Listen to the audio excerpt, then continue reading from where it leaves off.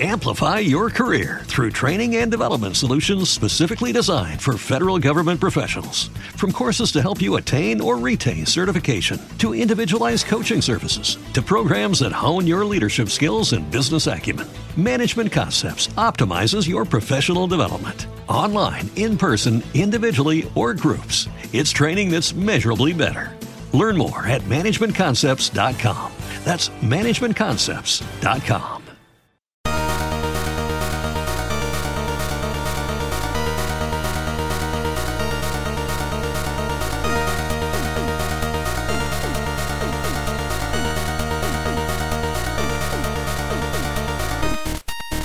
Hello and welcome to the TOVG podcast. I am the dreamy George Weidman, and I'm the latest confirmed new Sonic sidekick. We are here to inform you with news about video games, because what else are you going to do for the next hour? Anyways, with here I have Jimmy, who's always around and always awesome. Hey guys. We also have Satchel to the bags, Drakes. Hey, what's going on? And in our never-ending quest to stretch out some kind of theme for each episode, this week's theme is a question. Who's watching the Watchdogs? Watchdogs came out this week, and so did a lot of stories focusing on the actual Watchdogs from the media, like the watchdog role of the media. Anyways, a few stories are pitting both the game and the media in a few tricky positions that are going to be fun to talk about. And so the media watchdog who's first on our list might actually be the first media watchdogs that a lot of us got closely introduced to. It is Adam Sessler. Adam Sessler published a short article on Kotaku called his memories of his 16-year career in video games, in which he kind of started out by talking about his memories of playing arcade games as a kid, but honestly the whole reason why we read this stuff and why it's interesting is to figure out why he left Rev 3 Gaming a while ago.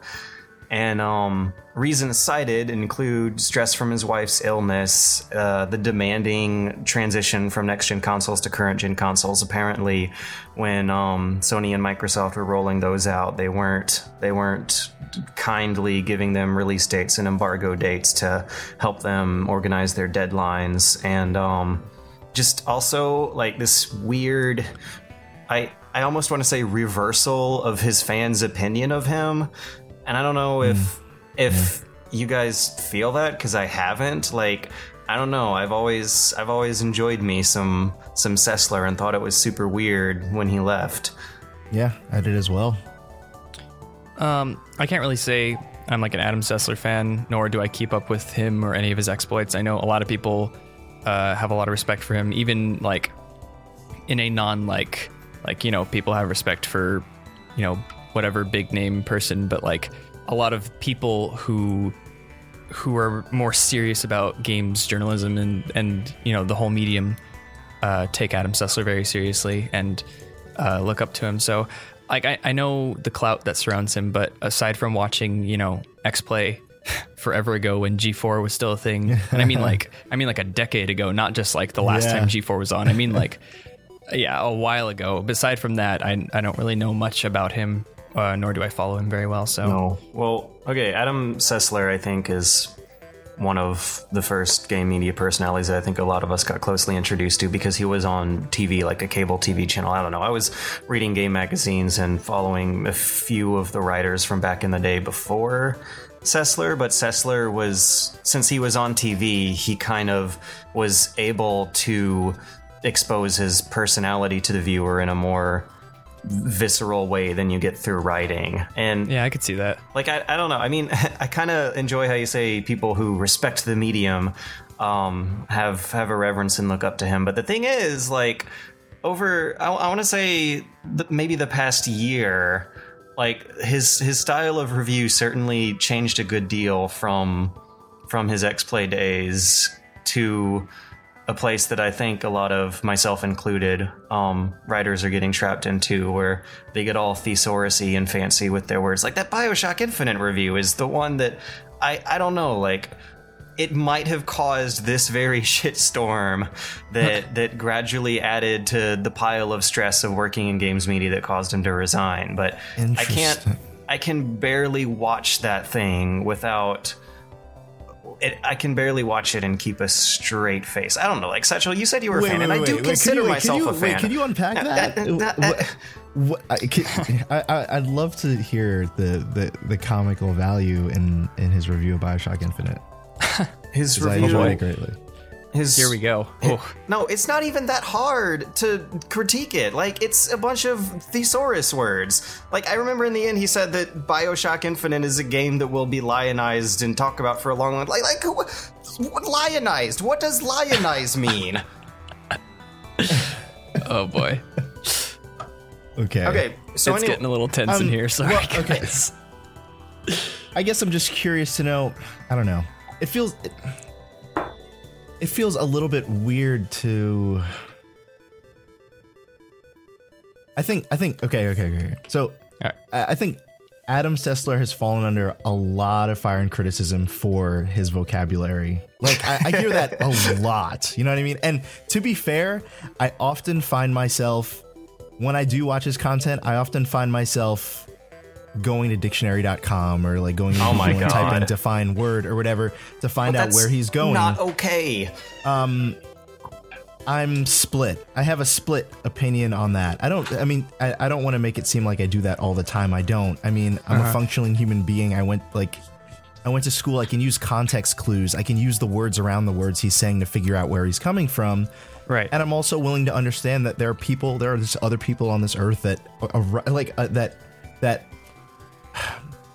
arrive at conclusions that articulate things different from how I do. And to be fair, there was always sort of this. I mean, maybe I'm blinded from growing up from growing up hearing his opinion all the time. Mm-hmm. But one thing that I was really excited about when he did make the transition on the internet from broadcasting was I knew that there was, I mean, for as far as like cable broadcasting is concerned, I knew there would be some kind of bottleneck. Like I knew there would be certain places he wasn't allowed to go, or certain things he wasn't allowed to say, or comparisons that he wasn't allowed to draw because it may have went over people's head. Like there's probably certain films that he couldn't compare games to.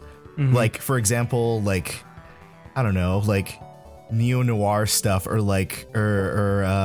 freaking like William Dafoe, like not William Dafoe, he made this awesome comparison between I can't remember right now, but regardless, there's a lot of things that he couldn't do, and making that transition onto the internet, there was a lot of freedom, and in a lot of ways he expressed that freedom, and not everyone was necessarily interested in that freedom, but that's sort of the advantage of having an independent platform where you have that level of creative control. And that was the appeal of YouTube to me in the first place, where there's sort of like this tug of war where on one end I should have some level of concern, like as to whether like what I'm putting out is palatable or not, or people are really like understanding what I'm saying and where I'm going. And on the other hand, I'm able to reach out to a particular people who may be interested in the same things that I'm interested in, and it might not be the most popular thing. We're straying a little bit away from the topic for me saying that, but with all that said, I guess I'm saying it because like I don't know. I mean, I was always taught in journalism school to shy away from words like anthropomorphism, which is something I learned from Adam Sessler's Last of Us review. And it's not, in the grand scheme of things, I don't really care. Like, it's not a big deal. Like, a guy making really good reviews, they were still really good reviews. Like, they weren't objectively bad reviews, and I don't really think that him using big words should snowball into issues of him losing his faith in and therefore job and personal stake in the entire games media industry itself. Like, I think that for a lot of reasons, this chain of events has been kind of silly and depressing, because I like Adam Sessler, even though he uses big words that I don't think are objectively. Well, I guess here's the thing: what does 16 years of journalism do? Like, is that tumbling down a rabbit hole, or is that maturing? Like, am I really going to approach it? Are my journalistic responses to video games or books or movies or whatever, is the palette going to remain the same over the course of 16 years? Is that a realistic way to view your career long term? I don't think so.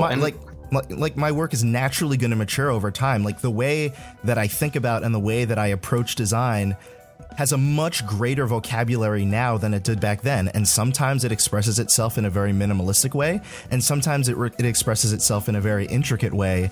And I suppose the beauty is being able to choose that gradient that it falls in. But to say that it could only fall in the left side of the gradient that someone, I don't know. It seems I don't know. It seems weird to be offended by something like that.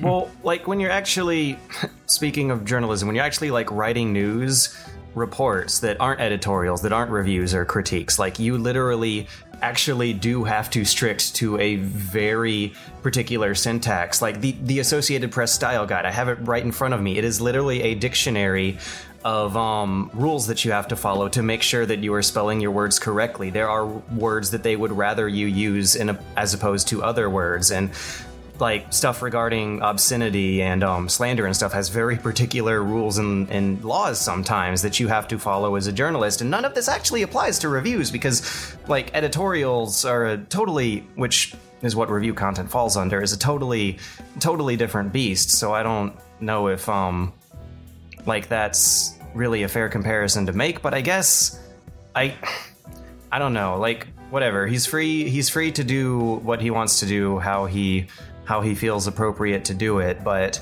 there's just like a point where wordiness starts to get frustrating when it's not an efficient way to communicate ideas to the viewer. That frustration falls almost exclusively on the listener more than the person who creates it. I don't know. You still have a responsibility to write things clearly. Like you have that quote in the beginning of your videos. I mean, if I'm going to put together a speech for people twice my age, I'm going to put together a speech for high school students, it's going to sound drastically different.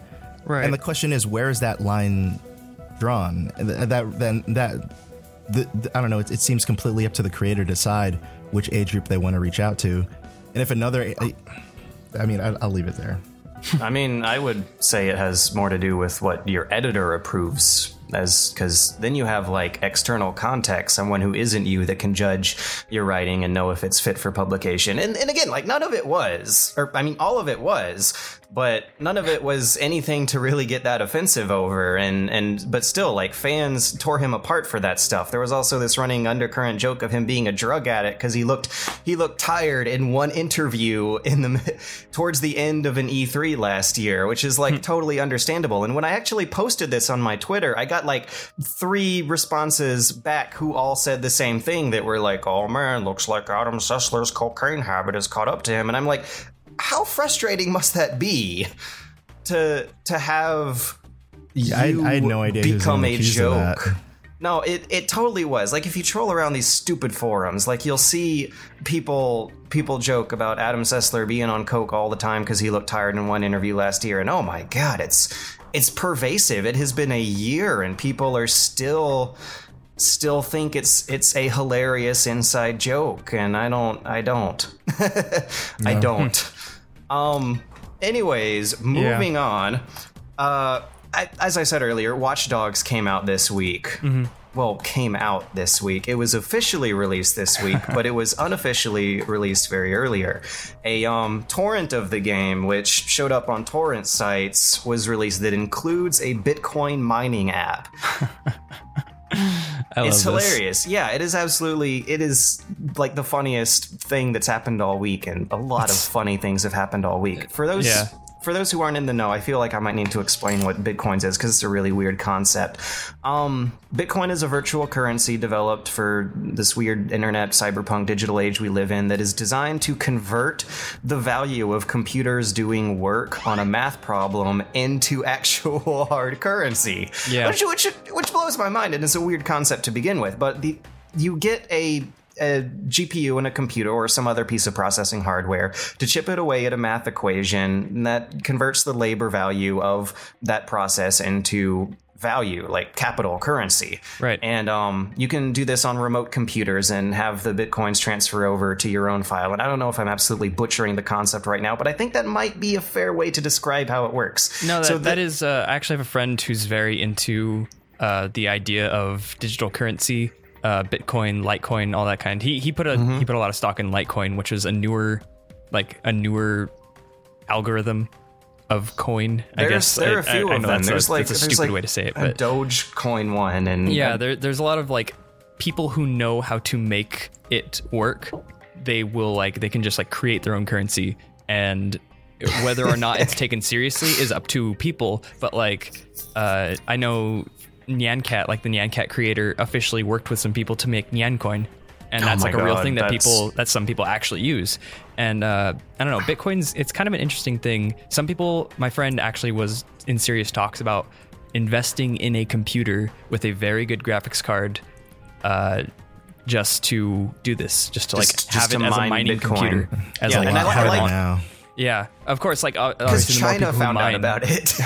Yeah. Well, obviously, the more people who mine, the more the currency exists. Like, the more Bitcoins exist, the less it is valued. But Bitcoins are actually very valuable right now. And that's how inflation happens. Like, it's so weird. Like, it's rooted in very classic concepts of currency and value. But it converts something completely abstract and intangible that is not a physical product into a commodity, which is blowing my mind. But anyways, so the idea is that some guy on the internet uploaded a version of Watchdogs, this highly anticipated AAA game, included a hidden Bitcoin mining app on it that will then turn a lot of the computer's processing power while it's running the game into Bitcoin mining, thus generating Bitcoins for this uploader, if it really is linked somehow to his computer as well. And that's hilarious. It's great. It's like, it is life imitating art. Because it's not, I don't know, it's not a situation where this app is like ruining the computer.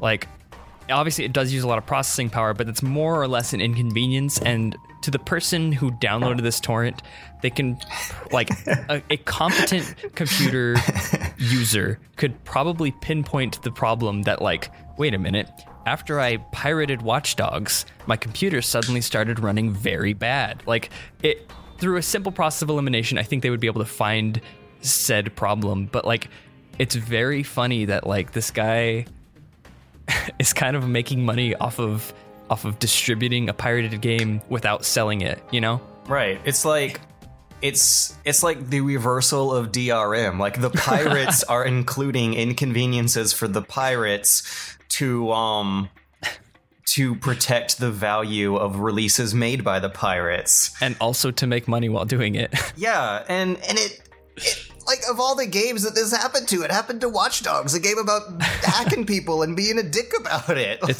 It's poetic.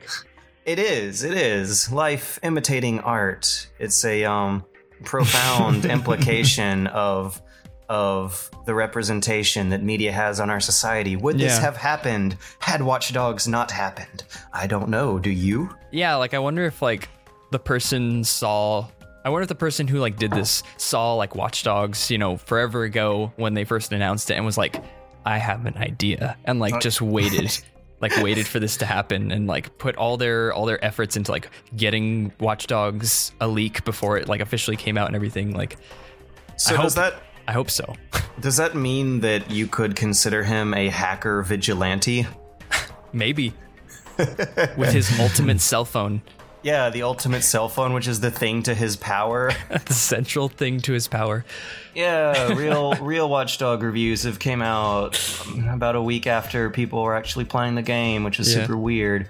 But didn't Conan, like, Conan was the first, right? Didn't he, like, I don't know, I remember seeing an article, maybe it was, like, mistitled or something to, like, gain notoriety, but it was like Conan also breaks the Watchdogs embargo. Yeah, that's what it was. Yeah, because it was released 2 days before the official Watchdogs embargo, where Conan did his Clueless Gamer segment on it, and that's super weird too. Yeah. Why is the 21st century so weird? Why is Conan O'Brien the a source for exclusive game footage before release? I don't know. Yeah, it's very weird, and especially if they didn't if he actually quote unquote broke the embargo and just kind of went ahead and did that on his own.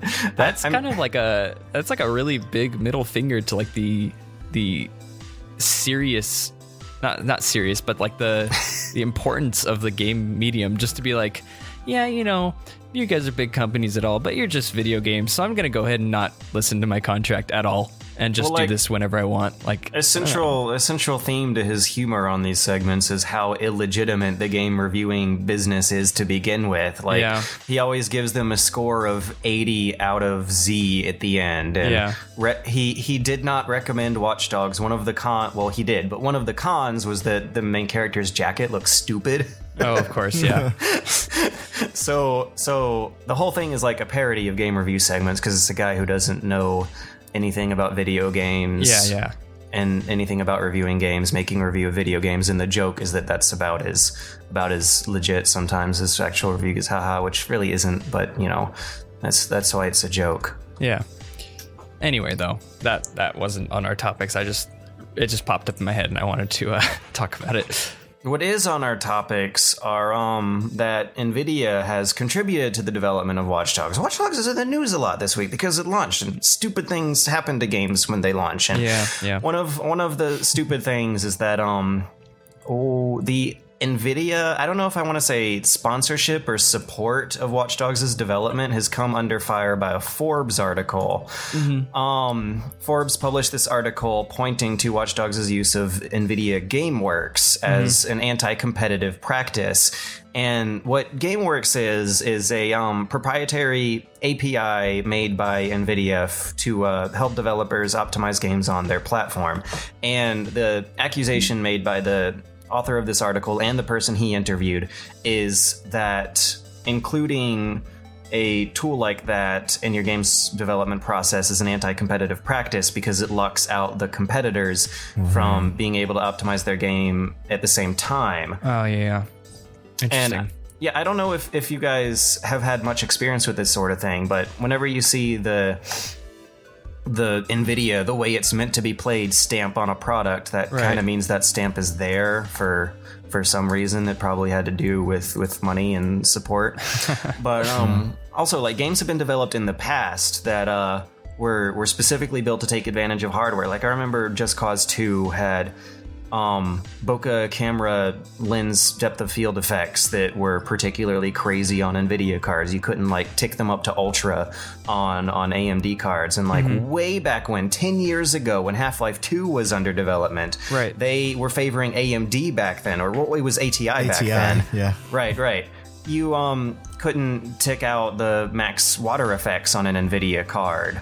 And I don't know, on one hand, I'm kind of yeah, this article is totally correct because it's a shitty thing to do and is just there to support devs who don't have a lot of money, and you'd think Watchdogs wouldn't have that problem. Mm-hmm. But on the other hand, this is a much more common practice than the author seems to think. Mm-hmm. Right. And also, a former NVIDIA employee himself has gone out and tweeted that it shouldn't be as devastating as this article implies, that everything visible goes to the GPU, everything through the GPU goes to the driver. The fact that AMD doesn't get source code doesn't preclude the ability to analyze and optimize. I don't know. I mean, yeah, I'm sorry. I'm not sure how I feel about this. I mean, I don't. Okay, I kind of want to get political, and I don't want to get into legality or anything, but just from a base view of this from the layman, which is me, it just seems kind of basic capitalism, right? I mean, it's not like Nvidia has this on absolutely everything, right? And basic capitalism is sometimes super anti-competitive.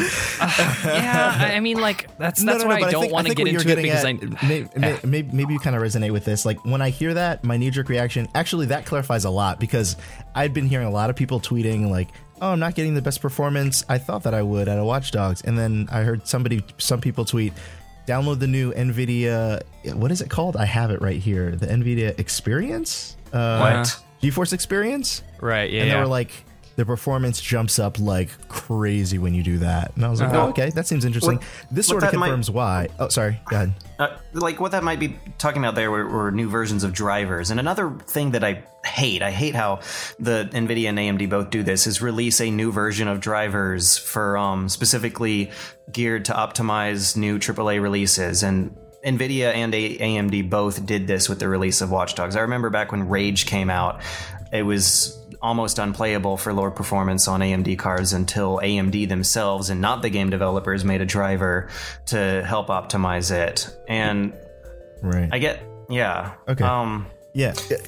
Going back just a second to right, kind of clarify what you were saying, Jimmy, or at least right off of it, you can let me know if you kind of agree with it. Sure. When I do hear that people are being locked out, which is like open air quotes, because no one's really being locked out of anything ultimately. The first thing I think is, well, platform fragmentation, or even staggering for that matter, is nothing new. I mean, games are fragmented for consoles, so I mean, in that same regard, I don't feel offended. I don't feel like people are necessarily entitled to everything in that regard. I mean, like I guess, okay. Like I said, I don't want to get into this because I know that I'm not very educated on the subject, so I don't want to be like spouting opinions and people be like, what the hell is he talking about? He doesn't know what he's talking about. But like, I don't know if this is exactly parallel, but like, for example, Crysis, like very well-known game for being like absolutely incredibly intensive. Yeah, pretty, but like intensive on a graphics card. Like you need a really good card to play that game. So like, quote unquote, how it was meant to be played, right? Like you need like the top of the line to play that game at high settings. Right. Like most PCs can't even handle it at low settings, because and it took PCs like a year to catch up to that game. Exactly. Like, does that mean that like, are the people who own the not perfect PCs entitled to play, to like experience that game regardless?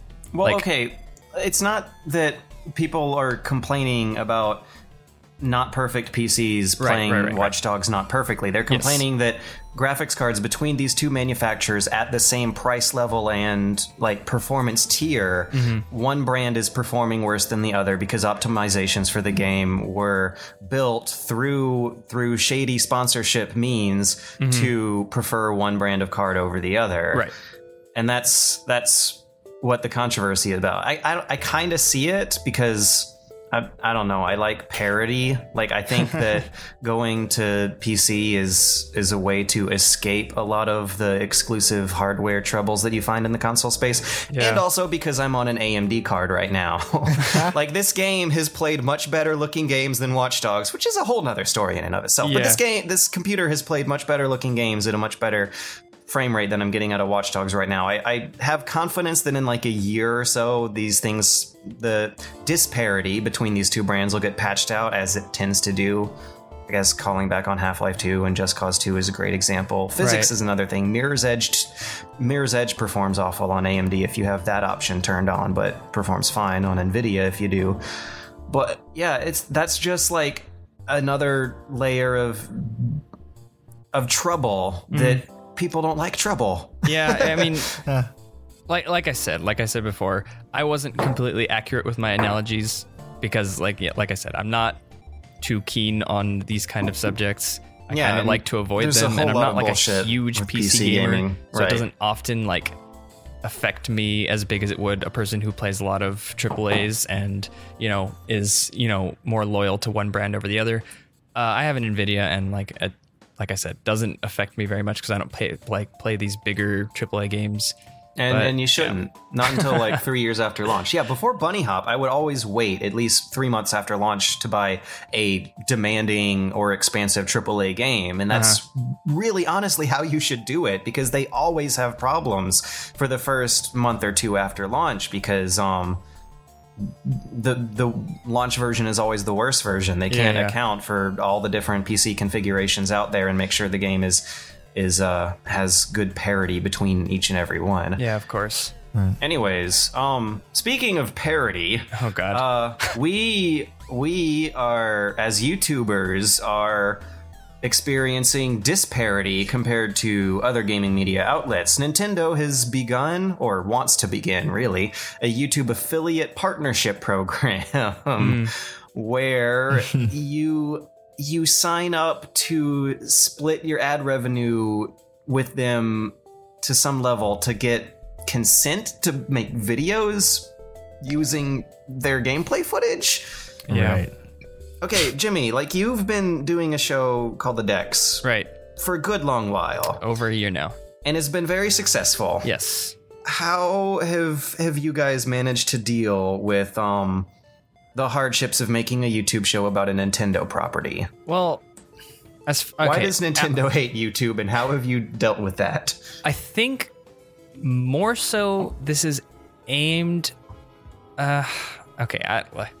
more stuff that I'm not completely 100% like I know everything about it, so I don't want to speak out of line or speak false information. But as far as I know, I think that the affiliate program affects more heavily Let's Players and people who do a continuous long shot of gameplay footage. Whereas with the decks, the only gameplay you see is in the battle strategy section, and you see maybe 15-20 seconds of it at the most at a time before it cuts to another shot, which is, the gameplay footage is on the other side, but it's next to a person and it's an edited shot, so it's not like full screen gameplay footage that's easily identifiable, I don't exactly know how we've avoided like any conflict. Like, we've never had a video that was like flagged by Nintendo for whatever reason. Like, I know a lot of video reviewers have, like Gerard the Completionist, I know Pro Jared, like a lot of these guys have had their videos flagged for being like, copyrighted content by Nintendo. But like, since our videos are not just like, here is a 11-minute battle in which I'm just showing you the screen and talking over it, like I think that's why we've avoided being affected. But people who do a lot more full screen game footage, I mean, like, even my channel, if I did, like, I'm surprised my Kirby Air Ride video hasn't been like a hit by this, because it's just Kirby Air Ride footage for like 11 minutes. Yeah. Well, if you're playing it, then you don't have to worry about Content ID matching it, since it's all automated and since everyone plays games differently. Right. Like, if it was a movie or something, it would be the exact same sequence of images. So Content ID is able to match cutscenes. And I think Rockstar is one developer that has an official policy of not uploading cutscenes, but they're fine with gameplay, which is weird. I've been saying a lot of stuff is weird tonight. Well, but I mean, it is weird. It is weird. And so you don't have to worry about gameplay, but you do have to worry about music and cutscenes. And for the shows that we do, we cut frequently. We don't upload raw gameplay. We don't even upload Let's Plays usually. Yeah. But I don't know. Like, it seems completely bizarre to me that Nintendo still wants a piece of this action.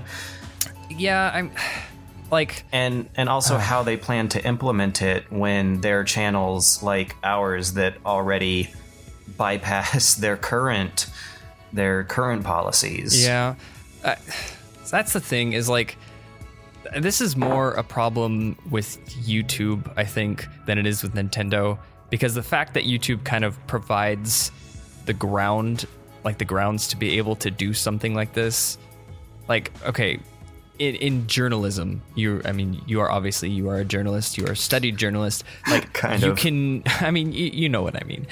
You can write a review on a thing and include images of the thing, like, let's say a game, and that's screenshots are fair play, right? But that's like Sony versus Bleem 2000. Like, I don't know, it seems kind of crazy to kind of take a video review in a less serious manner to those like freedom of speech standards. Like, I don't know.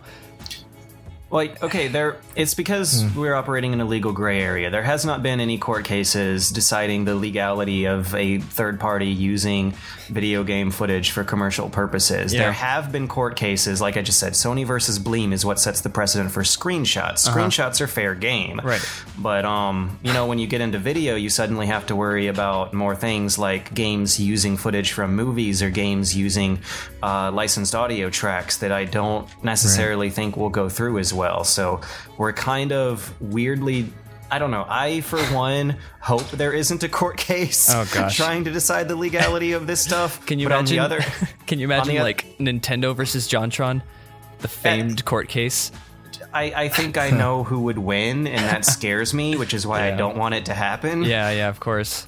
So, anyways, the other thing that bugs me is you can upload whatever the hell you want to YouTube, like at least for a little while.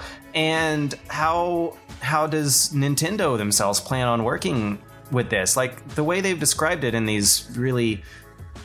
they announced it in Japanese on Twitter, so I made a Google translation that reads, "Then before, with the exception of the inappropriate, Nintendo Notice YouTube video has been officially licensed images, including the work of Nintendo on YouTube. Sometimes ads get the video, you have permission, like traditional policy. The ad revenue will be distributed by Nintendo and Google." So what they want to do is distribute your ad revenue along with Nintendo and Google. They want you to kind of sort of enter into a network partnership with them, which I don't even see this plan getting off the ground almost. Yeah, it kind of seems like they're butting into the fact that like we already have networks that already take care of our copyright stuff as far as we know. Like, well, they try. Why the skepticism? Because it's not a matter of like. It's a matter of technological implication. It's a matter of managing to detect game footage uploaded by one guy that is Nintendo and game footage uploaded by another guy that is not, and implementing a automatic program that can link the Nintendo footage to this program. Like, Content ID has a hard time doing that, and that's the standard. Right. So that's why I don't know how technically feasible it is. Okay. Well, wouldn't Nintendo just be using Google's program? I mean, Nintendo would essentially be using the technology that Google can provide for them. Well, yeah, and if that's the case, then it's not technically feasible, because you can upload Nintendo footage and monetize it, assuming that it's not the full screen, that you don't use cutscenes or music, and that you talk over it the whole time. Yeah. I don't know. It's... Like you said before, this is kind of another issue where we're in a legal gray area. This is essentially like, not to romanticize it, but this is the Wild West of game reviewing right now. Which is so romantic. I ride off into the sunset every night. Every night. After shoveling cow manure in the comment section and milking the ideas in the cow barn. But you know what I mean, right? Like, yeah. There's just no precedent. There's nothing previously set down that like makes this like, oh well, of course this is the answer. There is no answer, and so when stuff like this happens, it's like, what's gonna happen? What's going on? And like nobody really has a say, right? The technology is incapable of enforcing the stuff YouTube wants to enforce, and there are too many of us for them to do it manually, and there are very compelling legal arguments for both sides of the debate. Yeah. So it's a very tricky frontier that we are exploring. Yeah. Anyways, Nintendo also announced a GameCube controller adapter for the Wii U. And this was tied into an announcement they made about the new Smash Brothers. They want people to play the new Smash Brothers with the GameCube controller if they want to do that, which sounds awesome. Yeah, sounds great. They know their market. Because the GameCube controller is a really freaking good controller too. I kind of wonder if it'll be played for other games. Like maybe you could load up Wind Waker and play it with a controller like you did in 2003. I really hope that that's the case, because I've long said that the GameCube controller is one of my favorite console controllers. It is so good. Like, I don't know I have had a couple people fight me on it, saying that like they're idiots. It's so good. I've had a couple people say that there are some better controllers out there, but like I feel like the GameCube controller nailed a lot of things aside from the triggers, which are really squishy and weirdly shaped. Aside from that, I think that it was one of my favorite controllers. It feels good. It like sits in your hands well and everything. And I'm excited to see that Nintendo, despite their like financial situation, didn't like, oh, hey, here's a new controller for the Wii U, and it's like the GameCube controller, but like black. Well, we have that. Like, it's just no one wants it. That's probably why they released that. That's because the GameCube controller is so good. Right. Yeah, and it's like a niche product. It's not gonna save the company by a long shot, and it's like only for super competitive Super Smash Brothers players. But it's a little reassuring to see that they can still stick to a smaller market. Well, and I hope there's Wavebird support. At least maybe. Well, it just looks like a USB hub, but instead of USBs, it's the GameCube controller ports. So I'm sure the Wavebird will be able to work with it. Apparently, someone asked and they like said no comment. I don't even know why they're like hiding this information. It's not a controversial topic. I know it's not controversial enough for them to say no comment. But apparently they're quoted saying wired controllers, but they didn't say that there won't be Wavebird support. I don't know. Yeah, very weird. Well, whatever. In any case, like it's also just such a unique situation to see a like obviously Nintendo is the one who goes back and re-releases games more than any other first party, but like it's weird to see them going back 2 generations of console to bring back like it's like they just kind of like sat down in a room one day and they're like, okay, let's just get this over with. Everyone still has a GameCube and everyone still plays it. Let's just appease them. But the thing is, if the controller to compete on is the GameCube controller, why was that designer not pulled on to design the Pro controller that they made for the Wii U in the first place? Yeah. I don't understand. The GameCube controller, it had so many good ideas. Like every button felt different. Why did they abandon that concept? Like you can even see that going back as far as the SNES controller. Like I don't remember, I might be getting it mixed up, but A, B have a convex finish to them, X, Y have a concave finish to them. Yes. You know where your thumbs are without looking at it. It's freaking brilliant. Yes, it is. They were so good at making controllers. And ergonomic ones too. Yeah. It just, Like, I don't know. There's the Wii controller's built really well, but I see a lot less of those really cool little subtle Nintendo tricks to design that you'd get from hardware like the GameCube controller, the SNES controller. Yeah, I looked to my right and there's a Wii Pro controller sitting right here, but it's just actually not very good. I've never really used one before, but it literally is what it is a SNES controller that has the prongs of a GameCube controller coming out of it, but none of the like you said, none of the like unique button finishes or anything. All the buttons feel the same. Because it looks like all the other controllers out there. It's very weird. Okay, so the Wii U controller, you have 2 analog sticks, a D-pad, A, B, X, Y. Right. How do the triggers work? Because I've never played for a long time with one, so I don't remember if it had like it just LR, 2 triggers on one side, like the asymmetric. Okay, so then Z is the missing link. Actually, you know what? I feel bad for saying I haven't played my Wii U in a long time. I don't remember if there's a bumper or not, or if it's just triggers. I've only spent like maybe 2 hours with the console, but I'm guessing. You mean on which controller? Like on the Wii U controller, Wii U, the gamepad. Yeah, like how adaptable would this be to a straight up GameCube controller 1-to-1 button placement? I'm a dummy. There's also a gamepad right here. Yeah, it has the ZL and ZR buttons. Yeah, it does. It has 2 bumpers, 2 triggers, and actually, you know what? I like these bumpers and triggers. They feel really good. They feel great.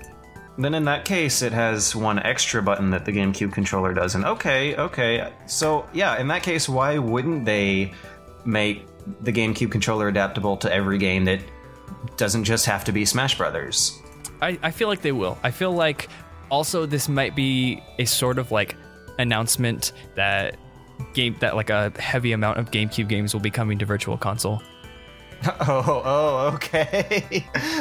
I'm saying like right. sincerely, like if they're gonna have the GameCube controller adapter, you're like, right. I'm surprised why we haven't yeah. seen that yet. Well, no, I'm not. Like And it just makes sense. Like, oh, I can buy Double Dash on Virtual Console. I can buy Melee on Virtual Console. Like, It makes as sense. soon as that stuff happens, everyone's gonna buy it. You know they are. Nintendo knows they are. Oh god, yeah. Nintendo also needs something to save the Wii U. What if a Virtual Console version of Melee is the thing that saves the Wii U? How silly would that be? It'd be so be bizarre. weird. Yeah. We live in a bizarre time, my friends, but we're about to take some time for this commercial break. My name is Marche. I am a warrior in a land called Ivalice. Can you please help me destroy the crystals so I can leave? You may call me Ritz, but you may not use my sword, spells, or magic without asking. They are dangerous. If you call, I'll explain. Mute is my name. Feel free to call. Otherwise, I may become irritable. The people of Ivalice are standing by to talk about Final Fantasy Tactics Advance, only on Game Boy Advance. Rated E for everyone. Hey guys, what's up? This is Gerard Khalil, aka The Completionist, aka The Beardman, aka That One Video Gamer, with a special announcement for all you guys at home. This July 11th through the 13th, it's going to be the Screw Attack Gaming Convention, and myself, Greg, Alex, and the Dex crew are going to be there. We're going to have panels. It's going to be a great time. You should get your tickets now. Use the coupon code Beardman with a capital B, that's BEARDMAN, to get your tickets right away. Go ahead and book your hotels as well. They have combo bundles on the site, and we'll go ahead and provide links in the description below for the podcast. But guys, come see us. We're going to be there. It's going to be a blast. We're going to have so much fun meeting all you guys. Please come say hello. Please come to our panels. We'll announce times as we get closer to it. But yes, come. We're excited to see you. It's going to be awesome. See you guys there.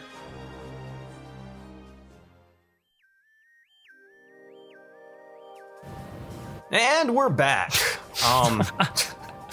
That was kind of loud. But anyways, the first story that we're going to start us off is actually, there are so many, when you have a theme as broad as Watchdogs, you know, this game called Watchdogs, and also the media itself, it's hard to keep things narrow. So, you know, usually I try to divide the stories after the half to not fit the theme, but I can't really do that here because another story about the media being weird broke. The world's first gaming magazine, CVC, which stands for Computer and Video Games, is facing closure.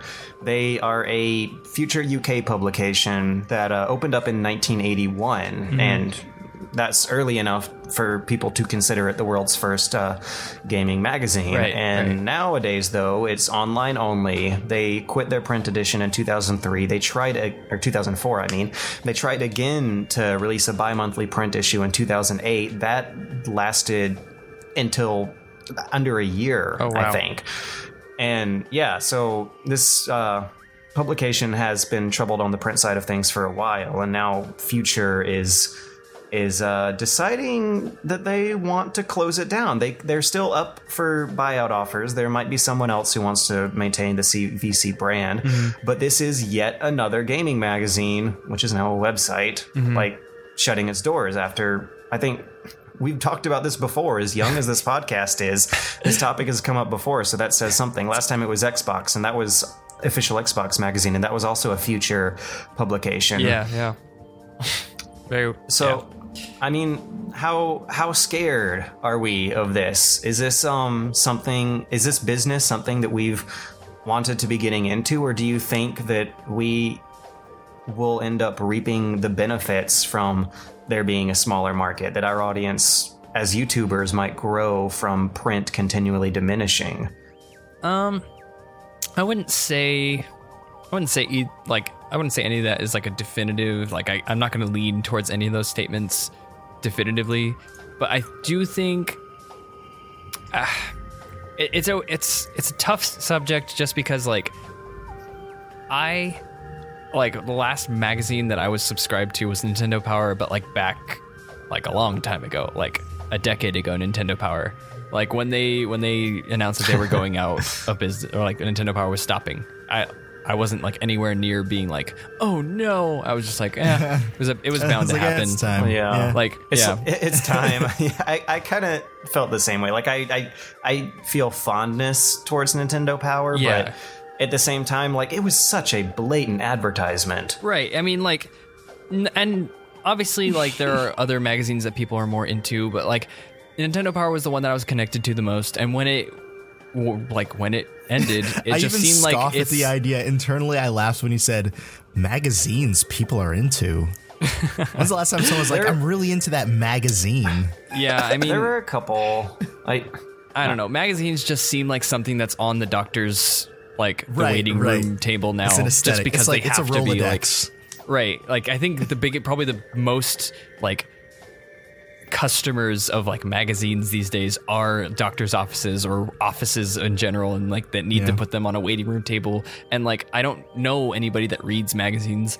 I know people that like watch YouTube videos by people like me and you guys to get their gaming news, and they're like reviews of games. Like, I don't go on IGN or Kotaku or any of those sites. I just have a lot of friends who'd make videos about games, and so I don't really need those sites. And I don't know.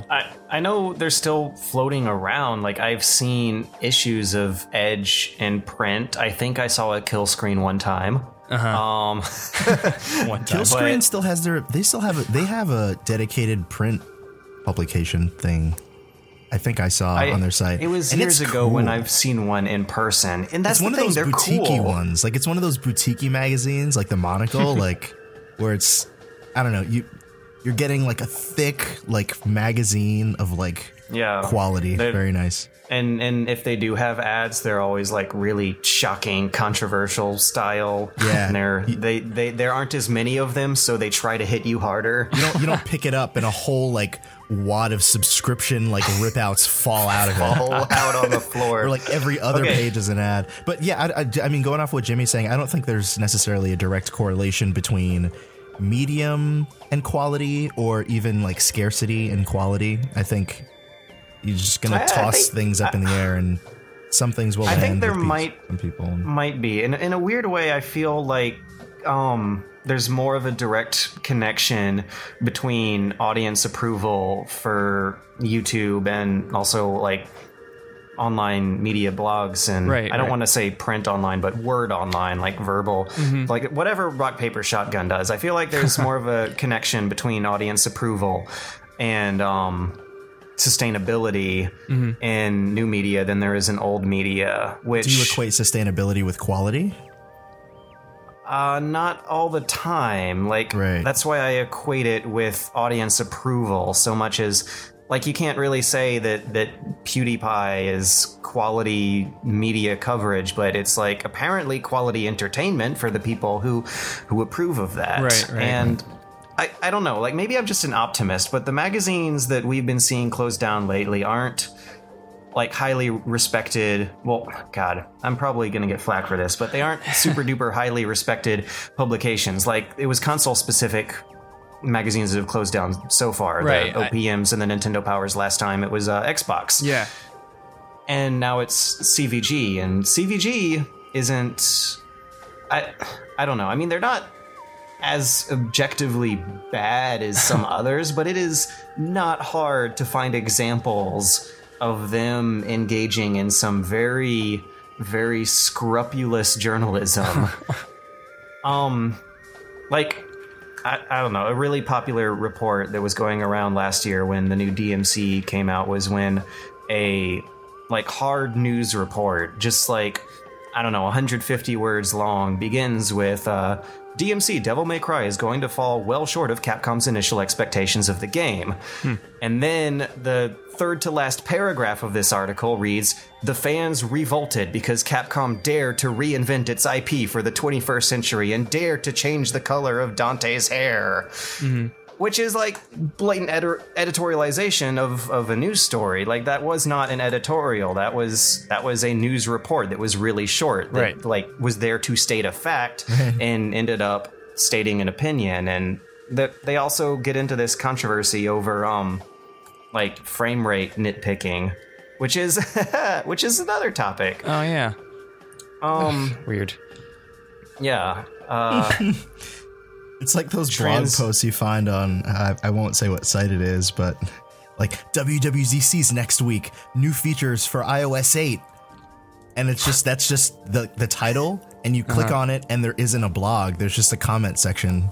Yeah. And it's like filled with people commenting. It's like, that wasn't a thing. It wasn't a thing. That's what they had no information. Was it like they had no information. Fact? There weren't even facts because there's nothing shared? for them to announce. Like, it's being announced at WWDC, and they have nothing but rumors. It's an announcement of an announcement. Yes. Anyways, moving on, a development interview with the team, or the director rather, behind The Order 1886 has released, that ended up sparking a few flames about a hot topic these days. Are you guys familiar with The Order 1886? Vaguely. It is a over-the-shoulder Gears of War style cover shooter that is going to be coming out for PS4. Mm-hmm. And the thing is that it looks really good, I guess. Like, this looks like what is supposed to define next-gen games. I feel like we've said that a few times before. I mean, infamous Second Son was supposed to do it, and they might be the only ones who have, because Watchdogs recently came out and they really didn't end up pushing the envelope like they advertised. But now the Order 1886 is the next game that's supposed to look like a real next-gen game. However, the developer has shared some quotes that are a bit critical of a lot of people's desire to play games in 60 frames per second and 1080p nowadays. Yeah. He likens it to something that doesn't feel cinematic, and I guess dramatic by extension. He says, if you push that frame rate up to 60 and you have it look the way we do, it actually would end up looking like something on the Discovery Channel, like an HD TV kind of segment or a sci-fi original movie, which maybe doesn't have the kind of look and texture that we want from a movie. The escapism you get from a cinematic film image is just totally different from what you get from television framing. So that was something we took into consideration. They don't want 60 frames per second because it's not cinematic. That is technically true, however, doesn't translate one for one into video games. Because video games are different from movies, which is something people will seem to never accept. Right. It's a very convenient explanation. Okay, let me. All right. I understand what he's saying about movies and TV being different, and I was talking with you guys a little bit about this off podcast. But I don't know if that's taboo. Do I let them know that we talk off podcast? But it's I wish when they could have seen your wink. When Blu-ray first made, it's conquering trip into everyone's living rooms. I defiantly stood against Blu-ray because I saw a couple Blu-ray movies, and I just felt so pulled out of the fact that they were movies, and it felt like I was actually watching people pretending to be other people, and it felt really non-escapist. So it felt like the movie wasn't a movie. It just felt like I was watching a bad... You're talking about the jacked up refresh rates and the... Right, everything was too clear. Everybody was too You saw real. their makeup, you saw the set. Right. Yeah, you saw it's the soap just opera effect, it's called. Yeah, that's what it is. And it wasn't... at the time I was like, I don't like Blu-ray, it's bad. But it wasn't bad. It was too good. And so it weirds you out. Yeah, it pulled me out of the fun, I'm in Middle Earth, I'm in the Matrix. I saw Boondock Saints in Blu-ray, and it was it just made me feel like the whole thing was terrible because it felt like it was real people trying to do ridiculous things as opposed to fake world where everything's cool. It's like watching Street Fighter the movie. Roasted. But I don't know, like you guys said, a lot of people liken games to movies, which is not a thing that can really be done because they're completely different mediums. Not even getting into the mechanics, the problem with that is that when you translate it over to polygons, you don't run into that issue. You don't run into small muscle spasms and seeing people's makeup when it's polygons, and you can manually add slight motion blur Yeah. Like into video games that also sell the theatrical effect. Motion blur is also why 24 frames per second video does not look as choppy as 24 frames per second video games. Mm-hmm. Right. And like there have actually been some really interesting articles written about how when you go under 60 frames per second, when you do 24 frames per second, it looks like you're seeing subconsciously, like on a really low level, you're seeing a series of still images one after another, rather than, like you said, real people. Like I remember when The Hobbit came out, they made a high frame rate version for IMAX that people didn't actually like, because they didn't like seeing the actors' nose twitches and their clothes rumpling up in weird places. Right. But also on a video, your reaction time doesn't matter. Yeah, when you're watching a movie, it doesn't matter how fast you react to what happens on screen. That is something very real. Like, I have played matches of multiplayer games where I have noticed a drastic day and night difference between my performance after lowering some settings and getting 60 frames instead of 30. Yeah. And the Order 1886, I don't know, I like 60 frames per second, like most people, I guess. I don't want to assume, though. Right. But, I'm not one to be super passionate about this debate over 1080p 60 FPS being a standard, because I don't think it matters as much in genres that have slower paced gameplay. It's not going to matter in a turn-based game. The stealth game isn't going to rely on twitch timing and fast reactions like others will. But the Order 1886 is one of the others. It is a shooter game. You shoot things in the face before they shoot you. The faster you can react to that, the more frames you have to react to that, the better you will play. And that is a silly defense of this frame rate, I think. Well, at the same time, you experienced performance, like, you experienced yourself playing better at these unnamed games you were talking about. It might have been placebo, but... It might have been placebo, but, like, let's just say that you actually were playing better because you were, you made your game lower quality and made it run at 60 frames per second. However, that was against other people, correct? Yeah. Other people who are probably also running the game at 60 frames per second, or maybe have it lower. What does that say? Like, I mean, this would be a case where everybody would be running the game at the same 30 frames per second. So wouldn't the skill of, like, a multiplayer setting level out anyway? Yeah, I mean, I guess it would. It wouldn't matter. I mean, like, if you strap 5-pound leg weights to every runner in a race, they're all going to run slower.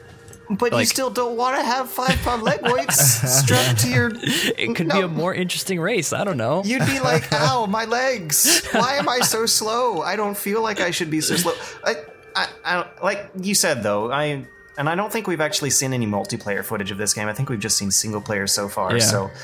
And that's another case where I would say it doesn't matter as much. Like, if I'm playing a multiplayer game on PC, I always make a point to load up my frame rate counter and make sure that I'm getting a solid 60 frames per second, because I do believe it's such a quantitative thing, in fact, that I bet there has been science done about it proving that 60 frames per second improves game performance. But yeah, probably. Whatever.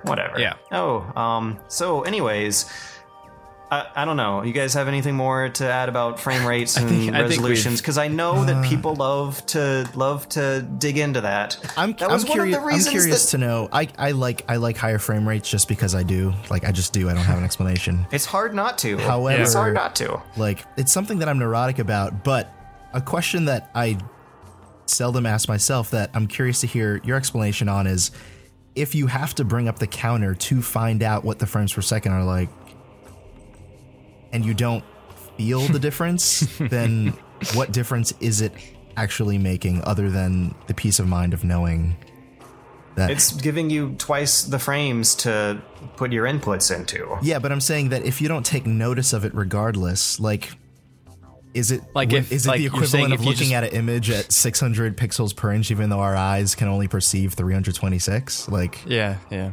Like, I feel better knowing that the image is larger, but my humanity has a bottleneck. It caps off at a certain point. So in that same respect, if you're not noticing, unless the software tells you that you're reaching 60 frames per second, then what is it practically doing? Okay, like, the difference between 30 to 60 is very noticeable. right? Right. Do we agree? Okay. The difference, however, between 60 and 120 FPS is not as noticeable. I don't know if you guys have seen a video game running at 120 FPS, but it's very hard for your human eyes, your shitty human eyes, to be able to see that double the frames from that. But however, professional players swear by 120 FPS. And again, like, it's a real quantitative thing. I bet there has been science done proving a correlation between the performance of these pro players being better at higher frame rates, but there is, like, consensus among the people whose performance matters the most that higher frame rates is what they want to stick to. And I don't know, like, I don't claim to know the science, but I bet it's there. Yeah, I don't know. I remember I saw a video one time from I think it was actually posted by Razer, the gaming peripherals company of fame. But the overpriced gaming peripherals. I mean, they look nice. But that was good timing. You don't get what you pay for. But it looks really but dude, cool. those boxes, the green lights. They have okay. green Seriously. No, I remember seeing a video. Whatever. I remember seeing a video where they had like a professional FPS player that was like, somebody like called him out on that specific issue of being like, no, I can tell the difference between 120 and 60 frames per second, and like, someone was like, no, you can't. Like, that's physically impossible. Like, you're just placebo. It does not affect you at all. And he was like, I will like take a test and I will show you that I can. And like, it was like out of 10 different things, they like switched his monitor and they had him like leave the room and come back in. And they like changed his frames per second and stuff. Like, out of 10 different tests, he got like 8 of them right or something on like what the frames per second was.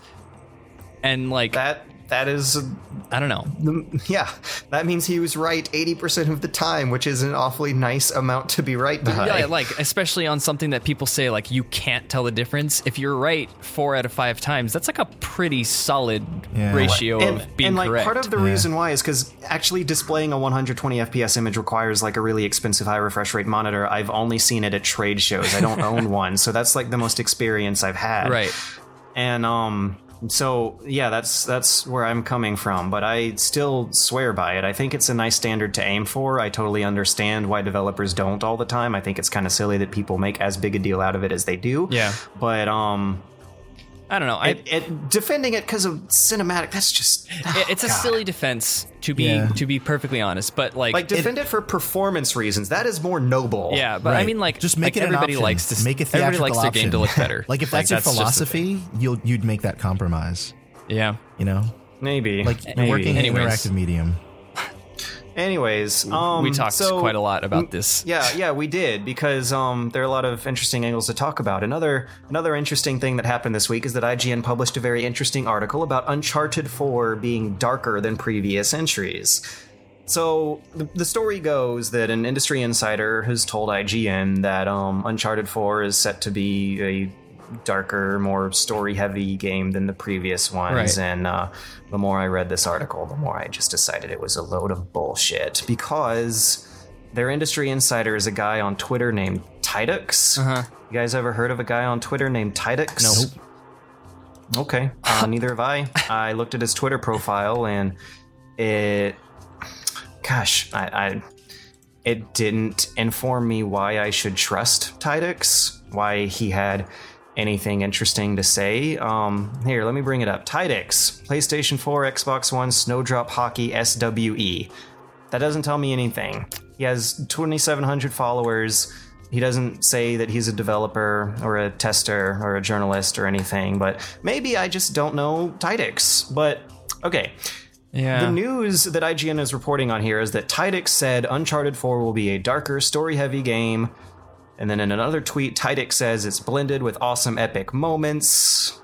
That's pretty much all IGN's got.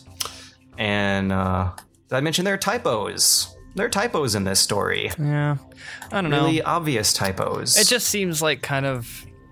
I don't know. Maybe this is like a stupid way to look at it, but it seems like Far Cry 4 just got a lot of publicity for their their extremely controversial cover picture. Yeah. I mean, like, cover picture of the bad guy who's supposed to be bad, you know, being like a despicable human being, like bad guy. But like, obviously, it was a controversy anyway. I feel like this might be like a terrible ploy to be like, guys, we're bad too. Uncharted is like Far Cry, and we're very also good. Very good. Naughty Dog doesn't need to do that. They already made a super dark game. It was called The Last of Us. So like, I don't know. I'm not a. I played Far Cry 3 a little bit. I played Far Cry 2 a little bit. I've never played Uncharted. Like, if I was getting Far Cry 4, this might make me like, oh, maybe I'll try out Uncharted if it's like Far Cry 4. Like, so I don't know. Like, again, horrible attempt, but it might be an attempt at doing something like that. I don't know. But that's like wonderful. Okay. But yeah, I read the article and I watched the little video and it just seemed very cheesy. Uncharted games are usually rated T. They usually have either bloodless or very stylized blood splatters for the combat effects, and they also have a sense of humor. The characters crack jokes to one another and make light of the admittedly pretty horrible situation of having to deal with video game combat rules. Yeah. In which hundreds of people die. But anyways, whatever. That's a whole nother interesting issue. Yeah. I think. For starters, after actually researching into this IGN story and its sources and the quality of its writing, I think it's bunk. I don't think that this news report is a legitimate piece of reporting. But if true, if Uncharted 4 really is set to be darker than previous entries, then maybe that's because the writers aren't going to be as skilled as the previous ones because the writers have left Naughty Dog. Oh. Yeah, over the past 2 months, 1, 2, 3, 4 really important employees have left. Lead character artist, lead artist, director, and lead writer. Wow, that's a lot of head positions. They all left after the Last of Us DLC shipped. For some reason, I don't know if that means that something's happening at Naughty Dog or if everyone just decided to move their careers somewhere else all at the same time. But Weird. We might end up seeing a drastic shift in the quality of their next game that could be related to them trying to be all grimdark and edgy. I mean, let's be real here. It's about time for a gritty reboot of Uncharted. That was called The Last of Us. Anyway, I guess that was Tomb Raider. I mean, Tomb Raider was Uncharted. Oh, yeah, Tomb Raider was Uncharted, the girl. Like it was. Oh God. And it was like super duper bloody and gritty sometimes. What did that get rated? Yeah, Let me check. Twig through the neck. That's gritty. Okay, I'm pretty sure that would have been an M. Classic Tomb Raiders, though, used to be T. Yep, new Tomb Raiders M. Okay. Naughty Dog themselves have made an M-rated Uncharted reboot. It was called The Last of Us. Someone else made an M-rated Uncharted reboot. It was called Tomb Raider. This has been done before. I don't know if the writers... I shouldn't even make these assumptions because I don't trust this news, but if this news is true, then I'm going to chalk it up to it's funny what their definition leaving. Of dark is, too. I don't know. Yeah. Blockbuster dark story arcs are far from really dark.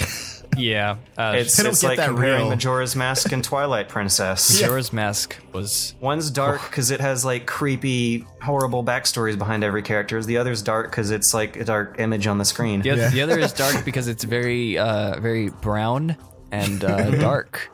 And dark. Like the palette is dark. Yeah. That's why it's dark. Battlefield Hardline, Battlefield Omaha. I don't know what you want to call it. Omaha. A very Omaha line. Omaha. Ew, gross. Omar line. It sounds like someone with a thick accent's trying to say an Omaha. Yeah. Omaha. Omaha. A new Battlefield game is coming out. Can you guys believe it? No. Did you ever expect a new battle game? I will say I did not expect them to change the theme as drastically as they did. The new Battlefield. Yeah. That's what I'm on right now. I gotta say, whether or not, I mean, okay, this has, like, I feel like there's too much production into this video for it to not be true. But, like, if this is the new Battlefield game, good on them for getting out of just, like, straight up bland war and, like, moving it somewhere. Yeah, I don't know. It doesn't really fit, but... Battlefields? I don't know. I mean, like, good on them for changing the genre, bad on them for changing it to we're trying to pick up where Grand Theft Auto and Payday left off. Right, and I think I think this is like a Prey 2 or a Red Dead Redemption. Like, I think they wanted to make a new IP, and their publisher was like, no, let's make it Battlefield. Like, has anyone ever... But guys, there's guns in it. Like, so why do not the just militaries? Call it Battlefield? Yeah, and I'm sure people have referred to shootouts between cops and robbers as battles before, but do the real people who actually, the military generals and colonels of the world who are paid lots of money to know what they're talking about, do they consider that the same as like soldiers on a field having a battle? Because this is not soldiers on a field having a battle. Yes. I hope someone gets that reference. Get out. Moving on. Leave the podcast. Dude, that was good. It's a syntaxical enigma. Okay. Talk about thesaurus over here, jeez. I know. Syntaxical pull up the word you Listen. used on me. I looked it up today. I listened to the last podcast. I'm gonna pull it up later. Listen, okay, I was not publishing anything at that time. It just came out of my mouth. I did not have an editor checking me on it, and I made up a word. But the point is that they're using a word in the title of the game that doesn't reflect the content of the game, and I would feel okay if it was not a Battlefield game. I don't know, but I can't admit that would mean that I'd be paying any more attention to it. Yeah, because it looks like Payday. I don't know. To me, I've had this like long-running stigma that I can't get myself out of. That Payday just looks like that scene from The Dark Knight. And I just like, it's just that scene from which looks like that scene from Heat. And yeah, it's just like, it's another example of video games trying to be movies. But you could do so many cool things with a multiplayer bank heist and robbing game, right? Yeah, like you could make some cool strategies with your friends, execute it with great timing and precision, and get in and out of a bank with no one noticing, or be really clever undercover cops thwarting them by being all crafty and setting up positions and roadblocks at the right place. And there are places you could go with it, but what I'm afraid of them doing is just, making a Battlefield game, but strapping the capture points inside of banks instead of the top of hill or whatever. Yeah, see, that's the thing that I noticed when they were doing, like, in the video when they're showcasing, like, new multiplayer modes, bank heist with your friends as the bad guys. And I was like, the whole point of, like, a bank heist is that, like, there's planning, and then, like, out of nowhere, a bunch of guys, like, knock over a bank. It's not like... And it's also not like they call the police and they're like, hey, conflict. Police...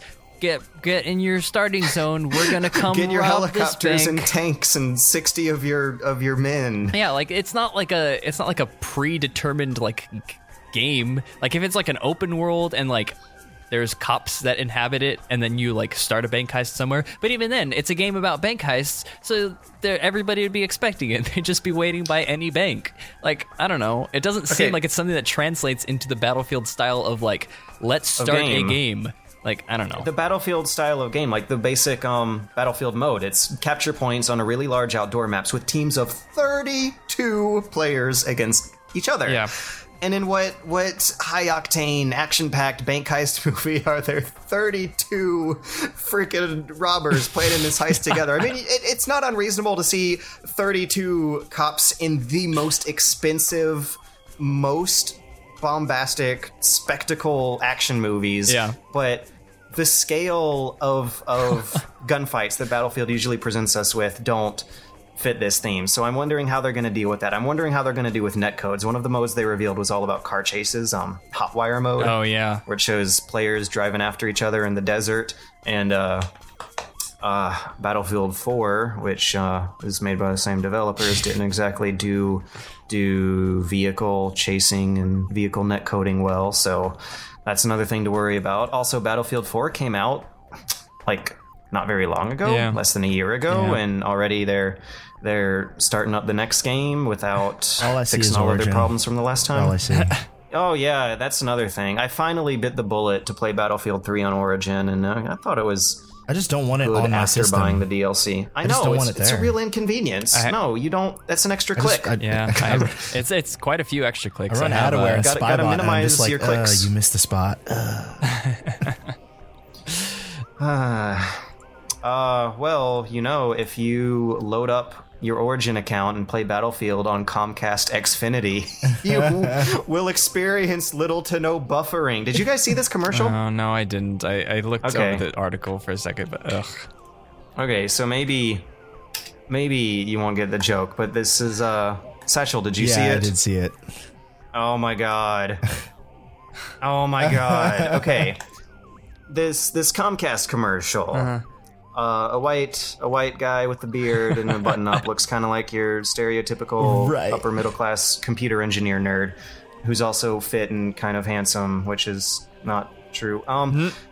He shows up and talks about how great Comcast Xfinity is and has what looks like a demo booth in a shopping mall where other white nerdy looking guys come and play a game to experience how smooth online gaming is on Xfinity. They cut to the game and it's Trials Fusion. Yeah. It is a game that has literally no multiplayer mode whatsoever. Yeah. And they pick the worst moments to display too. Oh my god, yeah. This is one of those like tighten up the graphics on level 3 commercials. Like do they know? Do they know how angry this makes me? They have no idea. They don't even know. Are they doing it to wrestle my jimmies? I think I don't see how they couldn't be. Okay. This is like a deliberate troll attempt. Yeah, like you've read those comments by people who claim to be movie producers that they put that stupid shit in there just to laugh at the people getting mad about it, right? Yeah.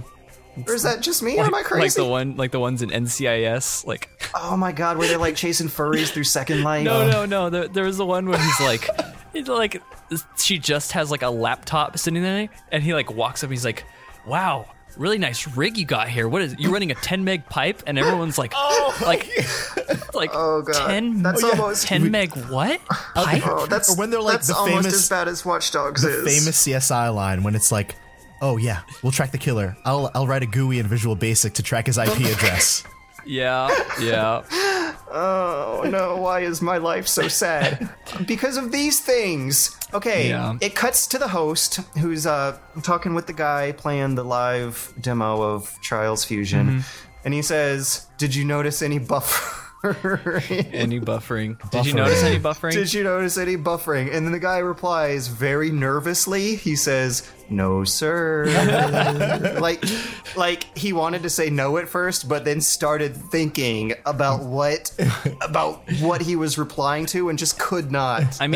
Could not finish it. Technically, he didn't notice any buffering.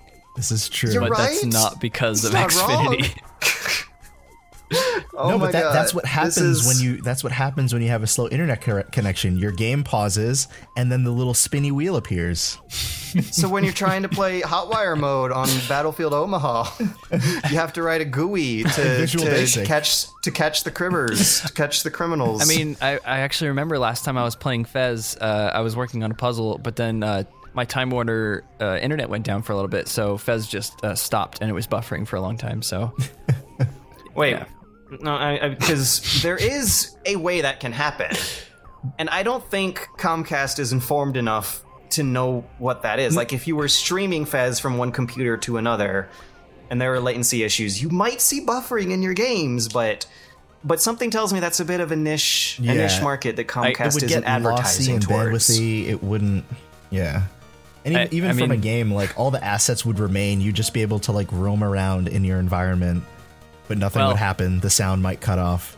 I guess the joke was kind of lost on the fact that I didn't preface it with the fact that I own a DRM free copy of Fez, but that was the joke. No, yeah. It landed. That's the joke. It landed. Yeah, no, I got it. I was trying to work it out feasibly, like if they actually were going Stop trying to back up Xfinity. There's no feasible way to work this out. Yeah, I think but there are many feasible ways that this thing can be poked fun of. Yeah. Yeah, this is essentially like the modern day equivalent of in Charlie's Angels when Drew Barrymore breaks into the kid's house and there are two kids playing an alleged also Final Fantasy VIII 2-player mode. Multiplayer mode, yeah. and they're like sitting there mashing the buttons while a summon cutscene is happening. Yeah. It's a quick time event. No, but that's how everyone in real life plays video games. They tap buttons furiously with their tongue sticking out the left side of their face. Yeah, that keeps them from buffering. They grit their teeth and they look in it really engaged, like. Anyways, I hope that's what you all looked like while listening to this podcast. Because that is how engaging and exciting we are. I mean, that's how I looked doing the whole podcast, so... I've had the time of my life. I was trying my hardest to keep it from buffering, but I think I'm good. I think we're out of time here. Yeah, I think we've gone on plenty long enough. Thanks to all of you for listening, and remember that you can find us all on our respective YouTube channels. I am Bunny Hop Show. I am at youtube.com/SunderGamer // I am... Same thing. Yeah. Well, no, one's for development. Yeah, I know, but... I am Satchbags. And every week on Friday, we're going to try to have another one of these new podcasts out on the TOVG homepage. We are also now on iTunes, so you can check us out on iTunes. Leave us 5-star reviews. We'll love you for that. And actually helps a lot. We'll also, yeah, it does. It does. We're going to try to start incorporating user interaction somehow in the future, which will create all sorts of interesting, awkward questions for us to answer. Also, we also have active forum accounts on the TOVG forums. We hope to see you in there. We hope to talk to you in there. And until then, we're also going to hope that you have a great week, everybody. Yeah. Bye. Bye. Bye. Bye. Bye. Bye. Bye.